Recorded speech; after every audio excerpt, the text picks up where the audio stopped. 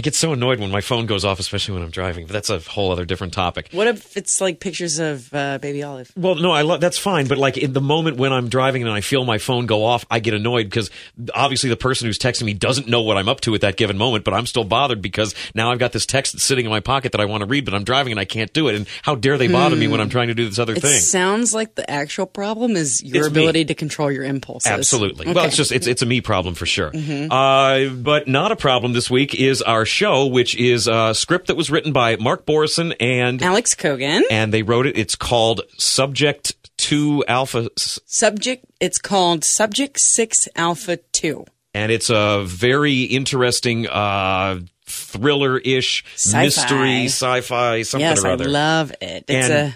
Go for it. And you've got a bit more of a personal connection to this one. I do, because I met Mark Borison at the Independent Film Festival with his hilarious little Cincy-specific film, Chilluminati. And then, he just happened to slide this over and be like, oh, read this. Tell me what you think about it. And I read the script and I said, okay, can I play this role? Because this is hilarious to me. It's I haven't done sci-fi before.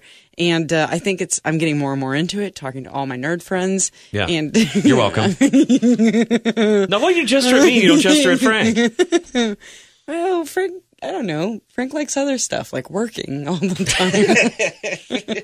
Yeah, but you said, all right, whatever. And I'm just really, really excited about working on this in this genre. My character has a steely edge, and I love playing characters like that. I really like being pretty cutthroat if I can in, those kind of imagination stuff. So I'm very excited about it. And Mark and I read it on the show a little bit. So that's very cool, too. Yeah, and Mark's great, and Alex is great. Yes. And it's a very fun show. We think you're really going to like it. You should listen to it when it drops on Wednesday, scriptshopshow.com.